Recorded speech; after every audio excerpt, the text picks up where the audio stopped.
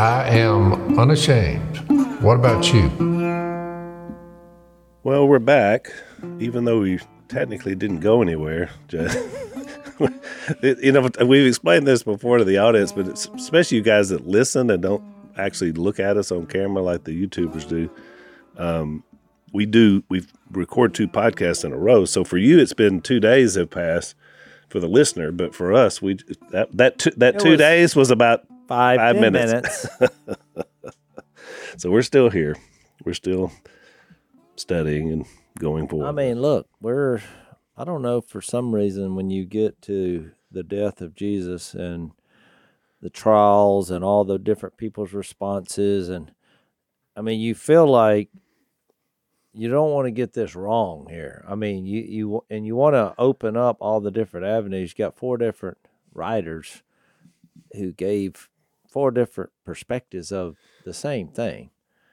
But this is where all our chips have moved in to this. This is the Son of God dying for the sins of the world, which includes our personal individual sins. And one of the things that we're doing in the way we study is we want to relate this to you guys, because a lot of our listeners, Bible study is new to you.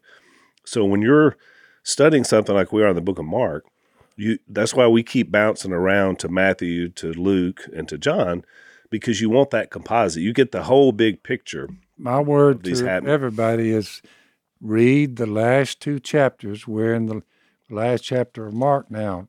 The last 2 chapters talks about the death, burial, and resurrection of Jesus. Matthew did it, Mark did it, Luke did it, John did it. Start right there, and as soon as you get past that, in the book of Acts, read the first paragraph. So from Matthew, Mark, Luke, and John, if they're in front of you, you say, make sure you get those 4 things nailed down. Same story, same person, Jesus, what he said he would do, he did do. What he's now doing at the right hand of God, he's doing that. So you get to Acts, just read the first chapter or 2, a couple of chapters there, a couple of chapters in Romans. But everything you'll find out centers around the death, burial, and resurrection of Jesus. Right. Everything comes back to that.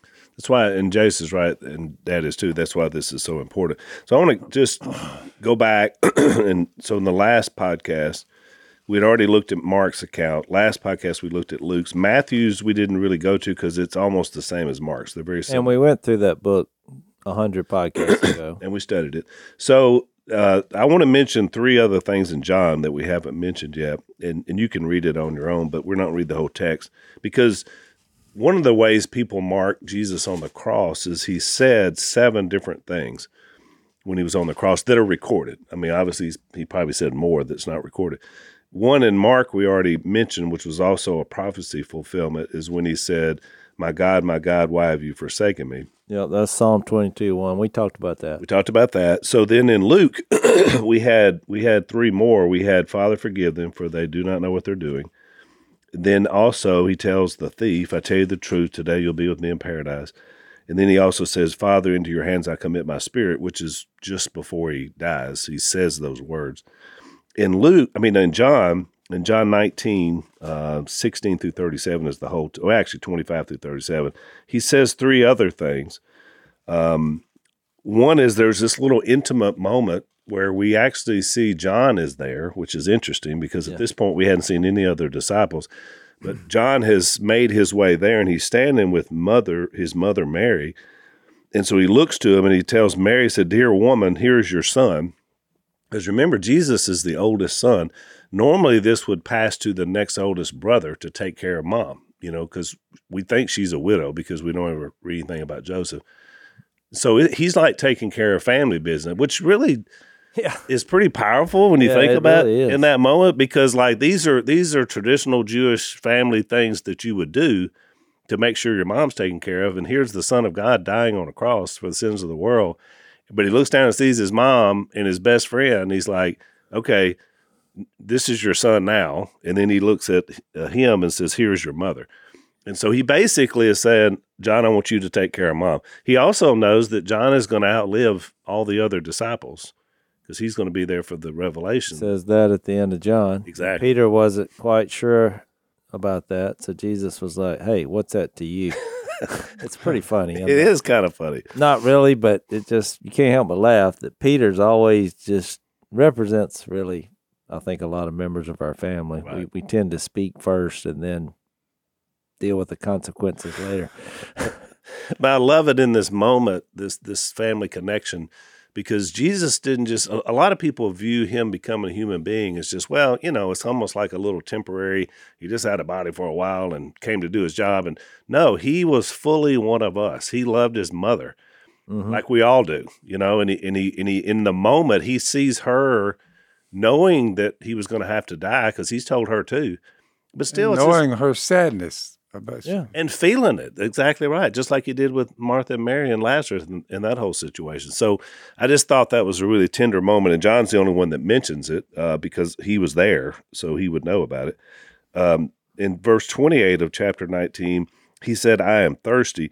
And that was the thing about, they kept trying to take him the vinegar, remember? But that's a fulfillment of a prophecy in Psalm 69:21, which is why he said, "I'm thirsty." He didn't take the vinegar. He just said, "I'm thirsty." So, but that was all a setup for the... Which goes back to that John 5 passage I kept bringing up, which is these scriptures testified about him. Even the one when he said, my God, why have you forsaken me?" Well, people that heard that, they said, he's calling Elijah. Yeah. We didn't talk about that, but Mark 15 says that in verse 35. And then they said, when they brought the wine vinegar and put it on a stick and offered it to Jesus to drink, they said, "Now leave him alone. Let's see if Elijah comes to take him down." And then with a loud cry, Jesus breathed his last. So I'm assuming they got that from the prophecy where, John the Baptist would come in the spirit of Elijah. Or maybe they had heard about the transfiguration where Elijah appeared. But I do think that's interesting that they were interested in the prophecies. They were just having trouble realizing that he is the fulfillment of these prophecies because it didn't fit their narrative. We've said this 1,000 times in the last few podcasts about the coming king. They wanted a conqueror, right? Not a weak, beaten, persecuted person on a cross. And let's face it, their thought process was, if we're going to have a Messiah, a leader that's going to establish an everlasting kingdom and covenant like they've been looking forward to, he can't die at 33. He has to stay alive. Which is why I think they were bringing up Elijah, because you remember the significance about Elijah. He didn't die. He didn't die. That's exactly. They liked Elijah. Yeah. We don't want somebody that's going to die. Well, if you don't want somebody that's going to die, you're never going to die in your mind spiritually. You're not going to surrender. But guess what's going to happen in reality? The truth, talking about absolute truth. You're going to die one way or another. Yeah. It's and the irony of it, Jace, is that John the Baptist did come. The Bible says in the spirit of Elijah, and yet they didn't listen to him either. No. So Elijah did come, but you're like, nope. No, because ultimately what happened to John the Baptist? Cut his head off. People don't want to follow headless people. That's right. They don't want to follow kings who are crucified. It's pretty amazing that John chapter 20, just below there, verse 9, they still did not understand from Scripture that Jesus had to rise from the dead. Yeah. They still didn't. According to John, well, I cut them more slack than you because, look, it's just not in our nature to believe, human beings, even today, people, it's not in their nature to believe that you can come back from the dead with a body, no matter how many times they've been to church. Now, they might acknowledge it, but to believe that in reality, evidently, it's a tough sell. It's a difficult thing to say. Everything we see dies, and you don't see them anymore. Right. And if you do, then we get into ghosts. But somebody just walking down the street who was dead 3 days before. John is talking about himself. Finally, the other disciple who had reached the tomb first also went inside. He saw and he believed. They still didn't understand that Jesus had to rise from the dead. It's a tough sell. It is, and we get it. Jason's right. I mean, death is pretty final in all the cases, but this one. And I'm sure all three of us would have had the same disbelief, because there you are. Well, so remember when the women who, and I made this point before, Missy had actually listened to this, and she's like, you need to clarify that because you weren't clear. So, okay, babe, I will try. I made a point one time saying that I thought it was interesting. This is your ombudsman. Yeah. I made a point to say that there was a group of women. I'm going to try to clarify this for my lovely wife because she said that was not clear when you said that in the podcast. That if you were looking at this from a historical viewpoint, did this happen? So just what I'm fixed to say, leave in that context or you're going to miss this. The only people who physically saw with their own eyes Jesus die at the cross, they saw him being buried, as in the dead body, and his resurrection, were a group of women. That's right. Now, everybody else were in parts of that. Right. Well, the reason I'm making a big deal about this is because if you were trying to prove that Jesus really did this and you went to a court of law, that group of women would be your most key witnesses. And they can't testify. Well, they couldn't testify. Because they're women. But they would be the key witnesses in reality because they saw each leg of the journey.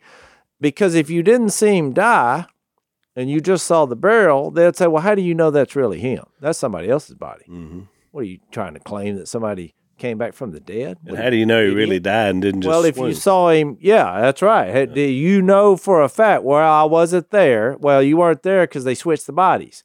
So I was only bringing that up, and I heard somebody else give that dissertation because the point I was making was if you were making this up back in their culture, the last thing you would do would have your key witnesses be a group of women whose testimony was worthless anyway. It's invalid. You would never say, okay, I'll tell you what, let's do the opposite thing of what gives this credibility, which is to have a group of women who saw each leg of the gospel, the death, burial, and resurrection. Because then everybody will read that and say, well, it must have happened because we have a group of people. Well, you wouldn't do that because they didn't take the first few hundred years, no one would take their It was way testimony. more persecution than them not being able to vote.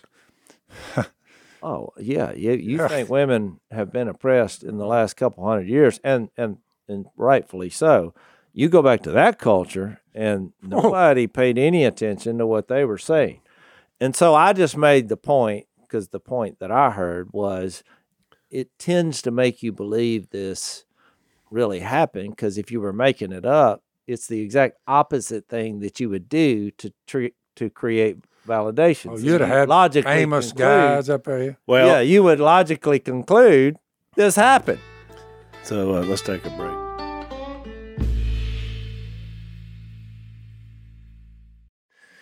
So there's my clarification. Do you understand my clarification? I got it, yeah. Okay. And I got it the first time, but it's good to have an ombudsman to keep you in line. Well, since she is a woman, I think she was representing women historical wide.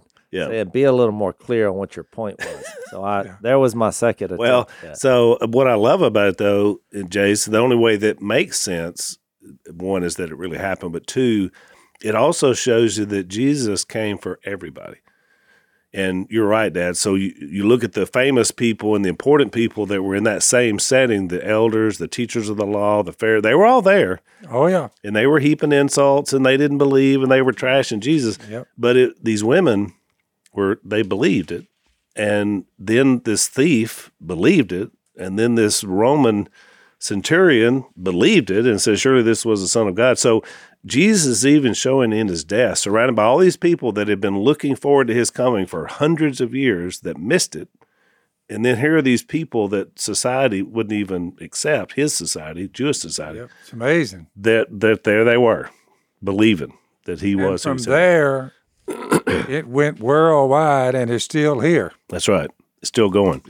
So I wanted to mention one more. I didn't mention the last one in John 19:30, the seventh thing he said. So either before or after he said the one where he said, into your hands I commit your spirit in Luke, he also said, John recorded, it is finished. And so, a lot has been made. I've heard a lot of sermons based on that one line because really in that moment when he died, it was finished. I mean, death now had a whole new meaning. Yep. Sacrifice. So, and I want to talk a little bit about that, sort of the purpose of the crucifixion, because we've gave you a good picture of the actual happening of it. But this thing accomplished a lot. There was a lot going into that moment. And when he dies, gives himself up for us, everything changes, from a cosmic point of view. I mean, and heaven changes, earth changed, opportunities, we're changed now 2,000 years later because of what happened. And we studied a lot in different books we've studied. One of the things that happened in that moment is he fully became our sacrifice. The Bible calls it the atoning sacrifice for our sins. But he had to die for us to be able to be atoned, that atonement to work. And so this was a Jewish concept that came forward, this idea about sacrifice, but he became the lamb. He became the sacrifice. So it was one thing that's happened. And I'll give you a couple of references. You can read that in 2 Corinthians 5:21, it said, God made him who had no sin to be sin for us. And so that's when it happened. Hebrews 10:10 is another one. But he was also a substitute for justice and judgment. In that moment, he took our judgment because death was the result of sin. So he was judged, so we don't have to be. And you say, well, wait a minute, I thought the Bible says we're all judged. Well, we are, but we already know he died for us. So the judgment that we would face because of sin, the moment he said it is finished, if we believe in him, that's it. Yep. We don't fear that. And then it's a wonderful place to be in Jesus. It's fantastic. And then the other one I had written down, Jace, was he was our reconciliation. He made peace with God. You get that from Colossians 1:19 through 22. He himself, it said by his death on the cross, became the reconciler. He put us back in the right relationship with the Godhead. So all that happened at his death. What you think about it, I mean, that's a lot of amazing things that happened when God made him who had no sin to be sin for us, so that in him we might become the righteousness of God. That's it. Man, what a story. I'll probably add it. He defined love here. I mean, there's a lot more, right? Yeah. Oh, right. 'Cause you gotta remember, like you take this from a worldly viewpoint. How does the world define love? Well, any movie you watch, it's like when they go have sex. That's like the culmination. Oh, they're falling in love, and they show the sex scene. And that's about the extent of it, sadly. And here when you start talking about love, in 1 Corinthians 13, it's patient, it's kind, it's not self-seeking. It's all the things, the qualities of 1 Corinthians 13 were displayed on the cross. It keeps no record of wrongs. It always protects. It perseveres. I mean, he did that for us.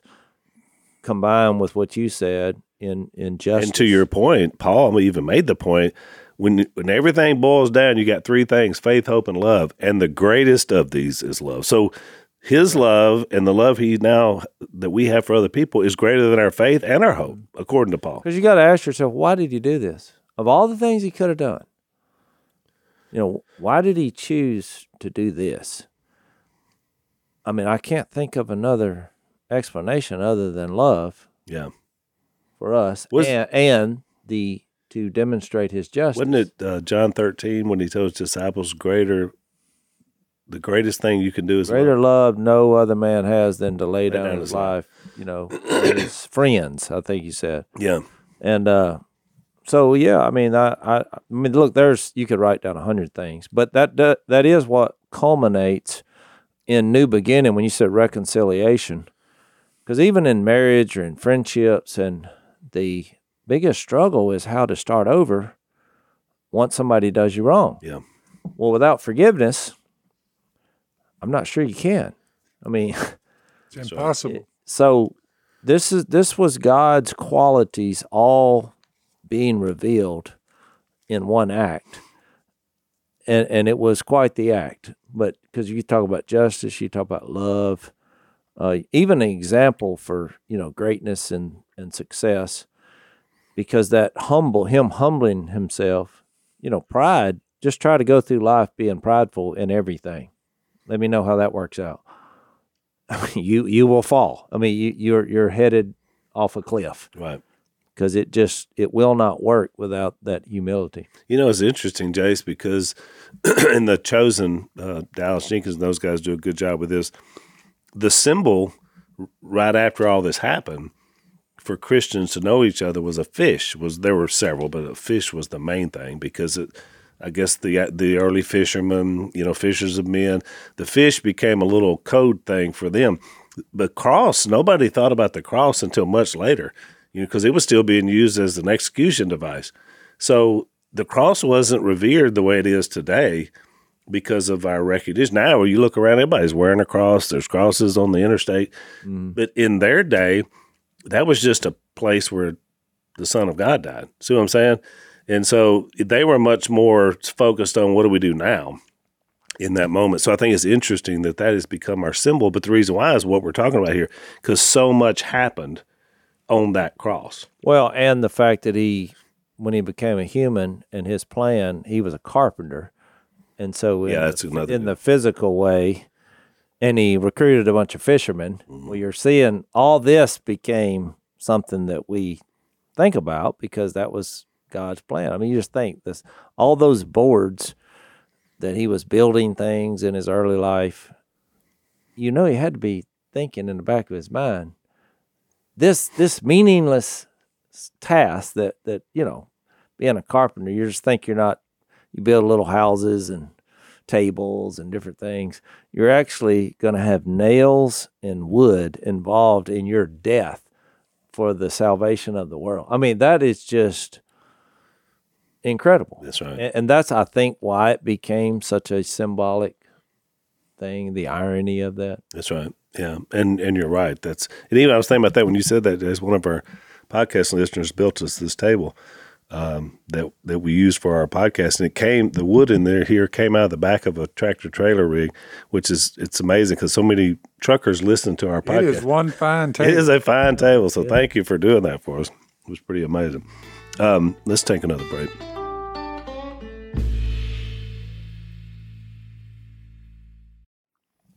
So, Jace, I wanted to get to the burial, unless there was something else you were going to say about.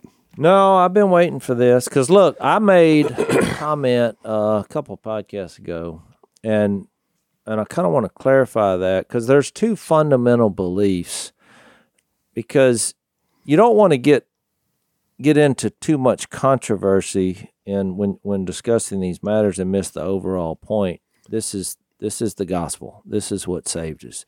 Jesus' death, burial, and resurrection. Well, the least talked about thing on that is the actual burial. Yeah. And so one, the go-to, I guess, is the burial was significant in that it proved he was dead. It wasn't because a lot of people say, well, he didn't really die. He was just asleep. 3 days, that's a long nap. I mean, I think he did just, in essence, wait the 3 days for us, in that there was no doubt he was dead. I mean, he died. Right. So then the question comes up, well, where did he go? What did he do? Because there's a couple of passages that seem to imply that there was some activity here. I don't know how deep we want to go into this, but most people believe that when you die, there's like a waiting place. So when he told the thief, today you'll be with me in paradise. Now, most scholars say, well, that wasn't heaven. That was like the waiting place for the one who died. So if you're in good standing, you would be in the arms, of the Lord in this spiritual. How would you describe that? Spiritual. medium place. Medium place. Right. And so now let's say you were outside of Christ, you would also go to a waiting place that was not quite as accommodating. Maybe Sheol. They had terrible magazines in this waiting room. Well, right. Now, for a lot of you laugh and say, well, this is just kind of crazy to believe. I don't know if I can believe that. Well, you'll have to get into the Greek words there's a lot of different words for hell. Yeah. And death, and you have Hades and Sheol. Yeah, I'm trying to think of all these. Now, look, you can. And of course, a modern. I don't know how modern the word is, but a more recent word is purgatory. You hear that a lot with different groups. That's another word they put up. But I will say this: I think it's a valid question, and we want to talk about it because I think everybody wants to know what happened to Jesus during these 3 days. And what I was going to reference is a couple podcasts ago. I referenced myself. I said I said that Jesus, in quotation marks, went to hell for us. Well, I want to clarify that because there is a belief that people believe that Jesus went to actual hell and preached a sermon, and they base this on 1 Peter 3. We'll read it in a minute. And they base it on Ephesians 4. When it talks about Jesus ascending, it said he led captives on his train. And there is a reference in 2 Peter, which we're going to study 1st and 2 Peter next, so we'll get in more detail, that says some of the angels and rebels in the spiritual world were bound. And it says they were put in dungeons and prisons. Where's that at, Al? 2 Peter 2? 2, yeah. It's verse 4. So the reason I'm bringing this up. Said it sent them to hell, but then also is a Greek word here, Tartarus, this place, putting them in gloomy dungeons or chains of darkness is what someone said, to be held. So read the 1 Peter 3 one too. So, if we're going to go ahead and go into this, let's go all the way with it. All right. So it says, we'll start, I guess, in verse 18, 3:18. For Christ died for sins once for all, the righteous for the unrighteous, to bring you to God. He was put to death in the body, but made alive by the Spirit, through whom, and there's a reference through which or through whom, also he went and preached to the spirits in prison who disobeyed long ago when God waited patiently in the days of Noah while the ark was being built. In it, only a few people, 8 in all, were saved through water. This water symbolizes baptism that now saves you, not the removal of dirt from the body, but the pledge of a good conscience towards God. So look, if you're listening to that for the first time, you're like, oh, well, there it is. Right. He was preaching. That's the captives. He freed these people in prison. So here's my take. If you go back and read in the Gospels everything that is written, well, we just read, he told the thief, well, today you'll be with me in paradise. Yep. Well, which one is true? Did we not go to paradise, or are we going down to the spirits? And he said, Father, into your hands I commit my spirit. Well, did his spirit not go to the Father? It seemed pretty clear that it went to the Father. Sounds like that's what he said. So you say, well, didn't you say that he went to hell? And here's what I said, and here's what I believe. First of all, anybody who claims to have the 3 days of Jesus' burial figured out 100% clear, he's a bald-faced liar. Because I'm just being honest. I don't think we're supposed to know that, because he would have been more clear. Right. It's not clear. I think everyone should agree with that. And I think if you could have the ability to understand that, that would give you some kind of God complex. He didn't reveal that in detail. So here's what I think. I think symbolically, he did experience hell-like existence, and I say symbolically, because he took our punishment, our payment, and I do agree with some of that teaching in that, because if Jesus hadn't died, we're going to hell. Let's just be honest. So him being abandoned by the Father, him being punished, and him having to experience death for the 3 days, that was hell-like in that it was our punishment. So I said symbolically, because I don't think he went to literal hell, because Jesus didn't do anything wrong.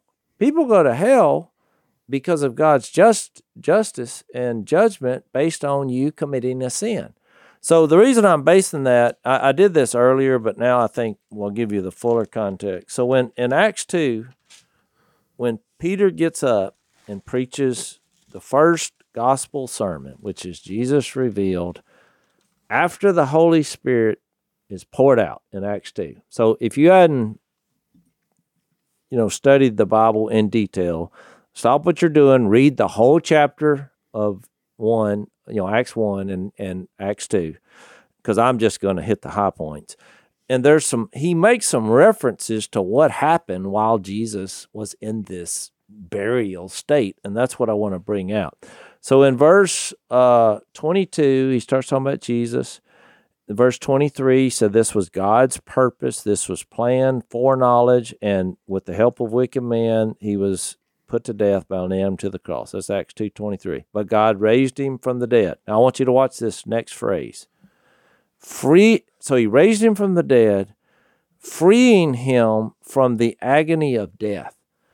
So Peter characterized that 3 days as there was some agony here. That's why I'm saying symbolically, I do believe that he experienced some kind of payment for our transgressions, because that's where we would head if he hadn't died and been buried. I don't think he would use that phrase if there was not something negative about his position there. It says he freed him from the agony of being dead.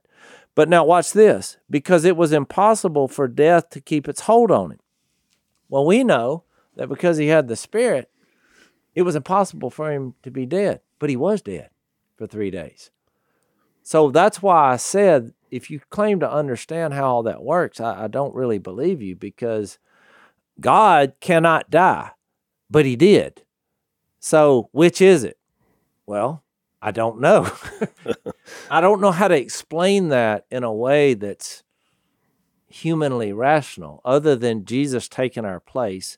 He's God and man. He did die. He was buried, which was agonizing for God because he can't die, but he did. So he was freed.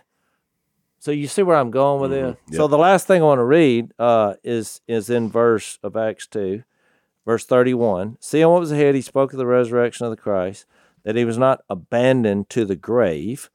So there it is again. Those 3 days, he was abandoned to the grave. His body. His body, yeah. Nor did his body see decay. Now, that's another thing. That's why I don't believe he actually was in literal hell, for the same reason that his body, according to this, did not decay. Right. Because it's impossible for God to die. So I said all that to say this. What I think the 1 Peter 3 reference is about the spirits, preaching to the spirits, and what I think the Ephesians 4 is about leading captives on his train, and in reference to the angelic world being locked up in prison, I do think that God, in that 3-day period, bound a lot of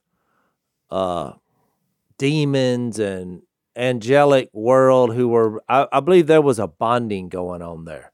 Now, so when I hear that leading captives on his train, he bound them in the same way I feel like pre-Jesus' death, burial, and resurrection, the demons could possess people, not by choice. It just could happen. There was no binding here. People were demon-possessed, but I believe something happened when Jesus died and was buried and resurrected. There was a binding that occurred in the world that we can't see. Let's take a break.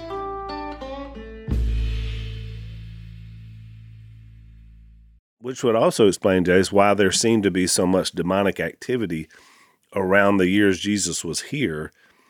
And the most ever. Ever. I mean, we don't, I mean, of course, the Bible records it because it's talking about him, but you don't ever hear this much demonic activity since then or before then. We never. Now, having said that, do I believe that happens in some capacity today?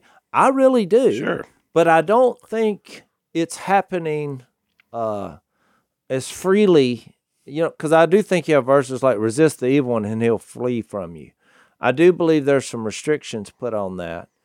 And so, I believe in the innocence. I believe kids are innocent, no matter what's happened to them and what's done to them. I believe that, there's a buffer of protection against the spiritual world.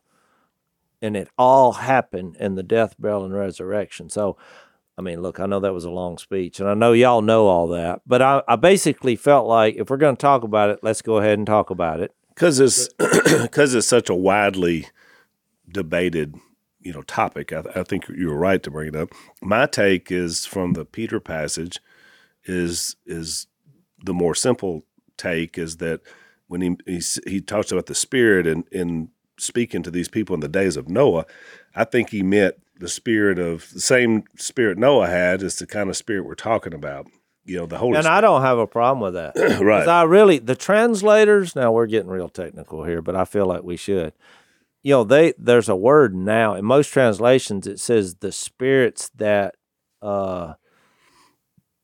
they put the word now in there. Let me go over there and look at it. I would just say now. They say the spirits that are now in prison. Well, that word now, that's not in there. It's not in there. So they put it in there because they don't know what it means either. They're trying to clarify. Right. But if you take the word now out, well, it could be what Al was talking about. In the same spirit, whatever was being preached in the days of Noah, right, represented the shadow that Jesus would have the same. And look, it's probably rebellion and sinful and violence. And I would just simply say for everyone involved, make sure whatever you think about these texts, some of them are a little bit difficult to understand, but make sure at the end of the day, you put your faith in Jesus, his death, burial, and resurrection. Well, right. Exactly. And go on about your business. Wherever he was. We're not going to know every little detail about what happened to Jesus while he was dead. You say, yeah, we can surmise, and like Jason's doing, but just remember, make sure you put your faith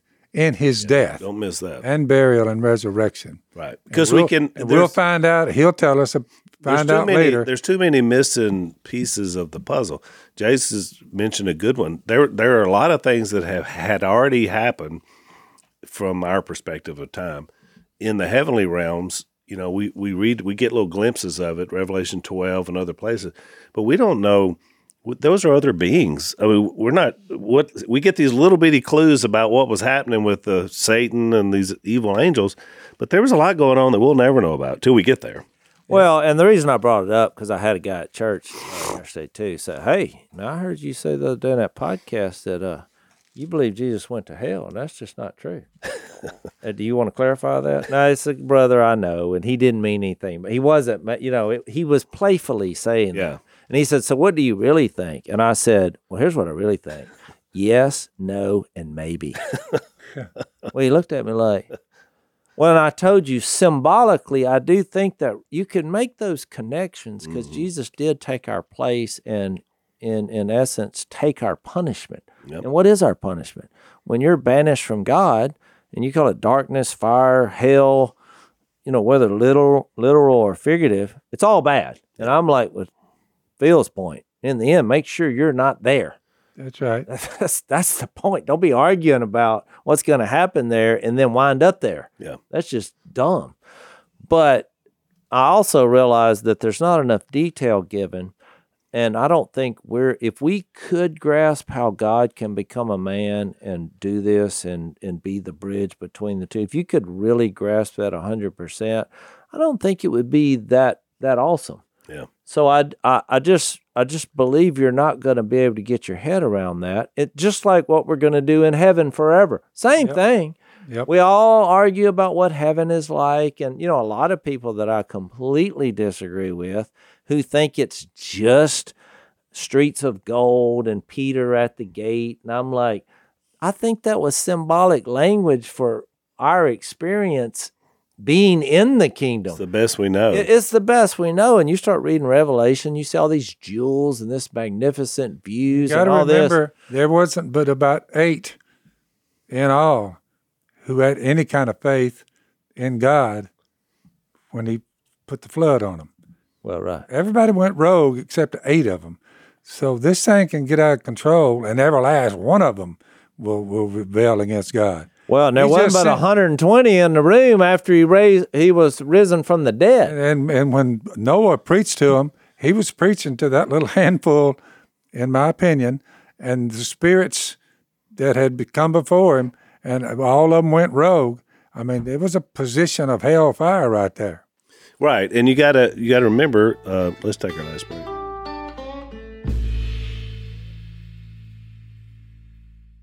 You got to remember, as Jay said, there's a lot of different words throughout Old Testament and New Testament referring to these places. But just remember, heaven is with God. Hell is not being with God. That's why I read that he wasn't abandoned to the grave, because in essence, that's why I said I'm okay with you symbolically saying, he went, to hell for us, even though it may not have been the literal because he didn't commit any sin. Right. I don't think he went to hell. I think he just preached to the 8 who were alive. And at that time, every last one of them but the 8 were in hell. I don't know. I mean, Al believes that it's just symbolic of what Noah preached. In other words, the same Holy Spirit, which the Holy Spirit is just the Spirit of Christ. I mean, it's part of the triune of God. But he was working throughout history. And Jesus was there too. Wasn't that funny how we all have 3 different takes? Yeah. See, I believe the 1 Peter 3 was talking about the spirits. I think it was the demonic world. And that's I think intriguing. He bound those in that moment. He wasn't going, because he can't go to hell because he did anything wrong. There's no, he was innocent. But he bound them because of his conquering of the grave. And his, then we're getting into this Hebrews 2, where he's like, he freed those who all their life were held in slavery by their fear of death, and he bound the evil one. Yep. Something happened. The evil one and his posse were controlling people in their fear of death. Yeah. Well, all of a sudden, when Jesus was resurrected, when he died, was buried, and resurrected, he took that away. You can now look death right in the face and say, what you going to do about it? The culture, and when that was going on with Noah, just got to remember, he said, I've looked down, and their every thought was wicked. Every thought they had was all wickedness, except for 8 of them. He said, I'm gonna wipe the earth clear of them. And then he brought the flood on them. Yep. But when Jesus did that, he's basically saying to everybody, the spirits of the reason they ended up where they were, they didn't have any faith in him. They didn't believe in God, for sure. Nope, didn't believe in God. Jace, you remember that scene in The Passion? I thought Mel Gibson, who directed that film, had a great scene when Jesus says it is finished. They cut to the being or the person that was playing Satan, because it was kind of like this weird looking. No, and I remember he screams out because there's just a scream, because it's like in that moment something happened. What's funny is that part of the Passion movie bothered a lot of religious people. This kind of demonic, weird, and they were using their subjective, right, artistic impression of what was going on. Yep. But I really like that because of these passages we're referencing. I do think that there was a clash of not just the physical world and humans, but there was also a change in the, what world do we want to call that? The angelic, the same one that when he said in Ephesians 6, our struggle's not against flesh and blood. Heavenly realm. The heavenly realm. There was a something happened in there. So that's why my view goes to that. Yeah. I think whatever he did during those 3 days addressed that issue, where that now you could resist the evil one and he will flee from you. And there's a long run debate about whether once people die, where does your spirit go? Does it go to these same type places we're talking about? Is it soul sleep where there's no awareness and your spirit is just held someplace waiting for the resurrection? Because we do know from Jesus' own words in John 5 that judgment is not fully done until it's body, soul, and spirit, and then eternity. So, see, I would make a case to combine the agony of death in Acts 2, because somebody has to give me an explanation. Look, I have heard 0 sermons about that. I didn't get that from anybody. I just read that and thought, Right. And nobody wants to comment on that. But I do see a connection with that in Romans 8, where you see the groans of the creation, which I think are actual people. Well, why are you groaning? Because you're waiting, and Romans 8 is all about the redemption of our bodies. What is that, 22 or 24? We're waiting for that to occur. Yep. It's not a good, you were reading the last podcast about the tent, and we groan. That's 2 Corinthians 5, eagerly awaiting to be clothed with our bodies. Our heavenly dwelling. Because look, here's why I think it was agonizing. It's the point I'm getting at. For if and I think you'll find this fascinating, that did you know that, I forgot what the number was, it was high. 70-80% of believers believe in a spiritual resurrection. Yeah, not a physical. Only. Yeah. Well, no wonder we're so depressed. Because think about it. You're trying to sell an idea. I mean, I obviously disagree with this, because here's why. If you were just a spirit, well, you wouldn't have a way to express. You would have all these desires and hopes. And why did God give us a body? Why did he become a man? Yeah. To express the heart, to live, to interact. So, By the way, why would he leave here in a body? Why would he leave here in a body? Now, look. Some people believe it's like a suit, and he just, once he got to the atmosphere, he just stripped that off and let it burn on reissue. I'm pretty confident a lot of people listening to us are in that camp. It's at 70-80%. But you got to think about that. Why, when you have 1 Corinthians 15, the body that is sown is perishable, but it is raised imperishable. What's it?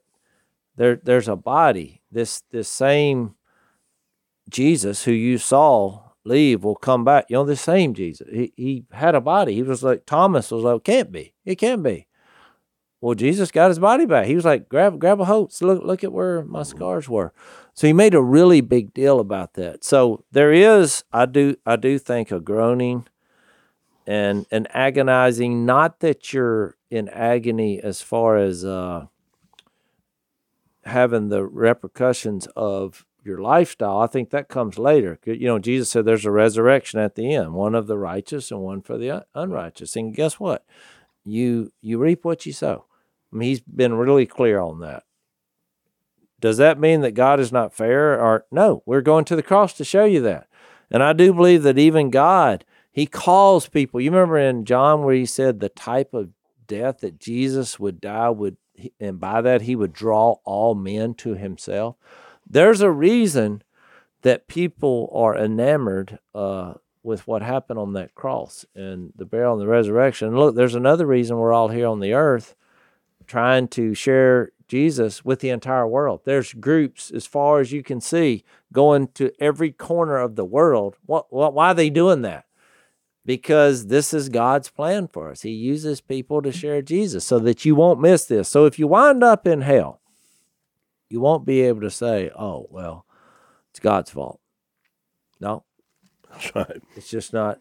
So that intermediate period where time ceased to exist, in my opinion, which is where people get the idea of sleep. Yep. I think if you are with the Lord, and just like that thief on the cross, I do believe, what he called paradise, you're waiting, but not as far as looking at your watch. There's no watches once you die. I believe you're in a safe environment, or, however you want to describe. There's no words to describe. I don't know how to describe it. But I know when the resurrection comes and Jesus comes back, that's it. Our spirits and our bodies reunite. It is changed in a twinkling of an eye from perishable to imperishable. And to quote 1 Thessalonians 4, and so we will be with the Lord forever. That's about all I'm worried about. Well, and I mentioned 2 Corinthians 12 in the last podcast when Paul, pleaded about the thorn in the flesh. But you remember why he got the thorn in the flesh. He said, these were given to me because of these exceedingly great revelation. And he had just described where he said he went into the third heaven, which would have been the heavenly realm. And he said, I don't even know if I was in my body or not in my body. I'm so glad. He said, but I saw things I can't describe. Yep. And then he said, didn't he say in there that I'm not permitted to speak about? So some versions put it that way. Yeah, right. I mean, look.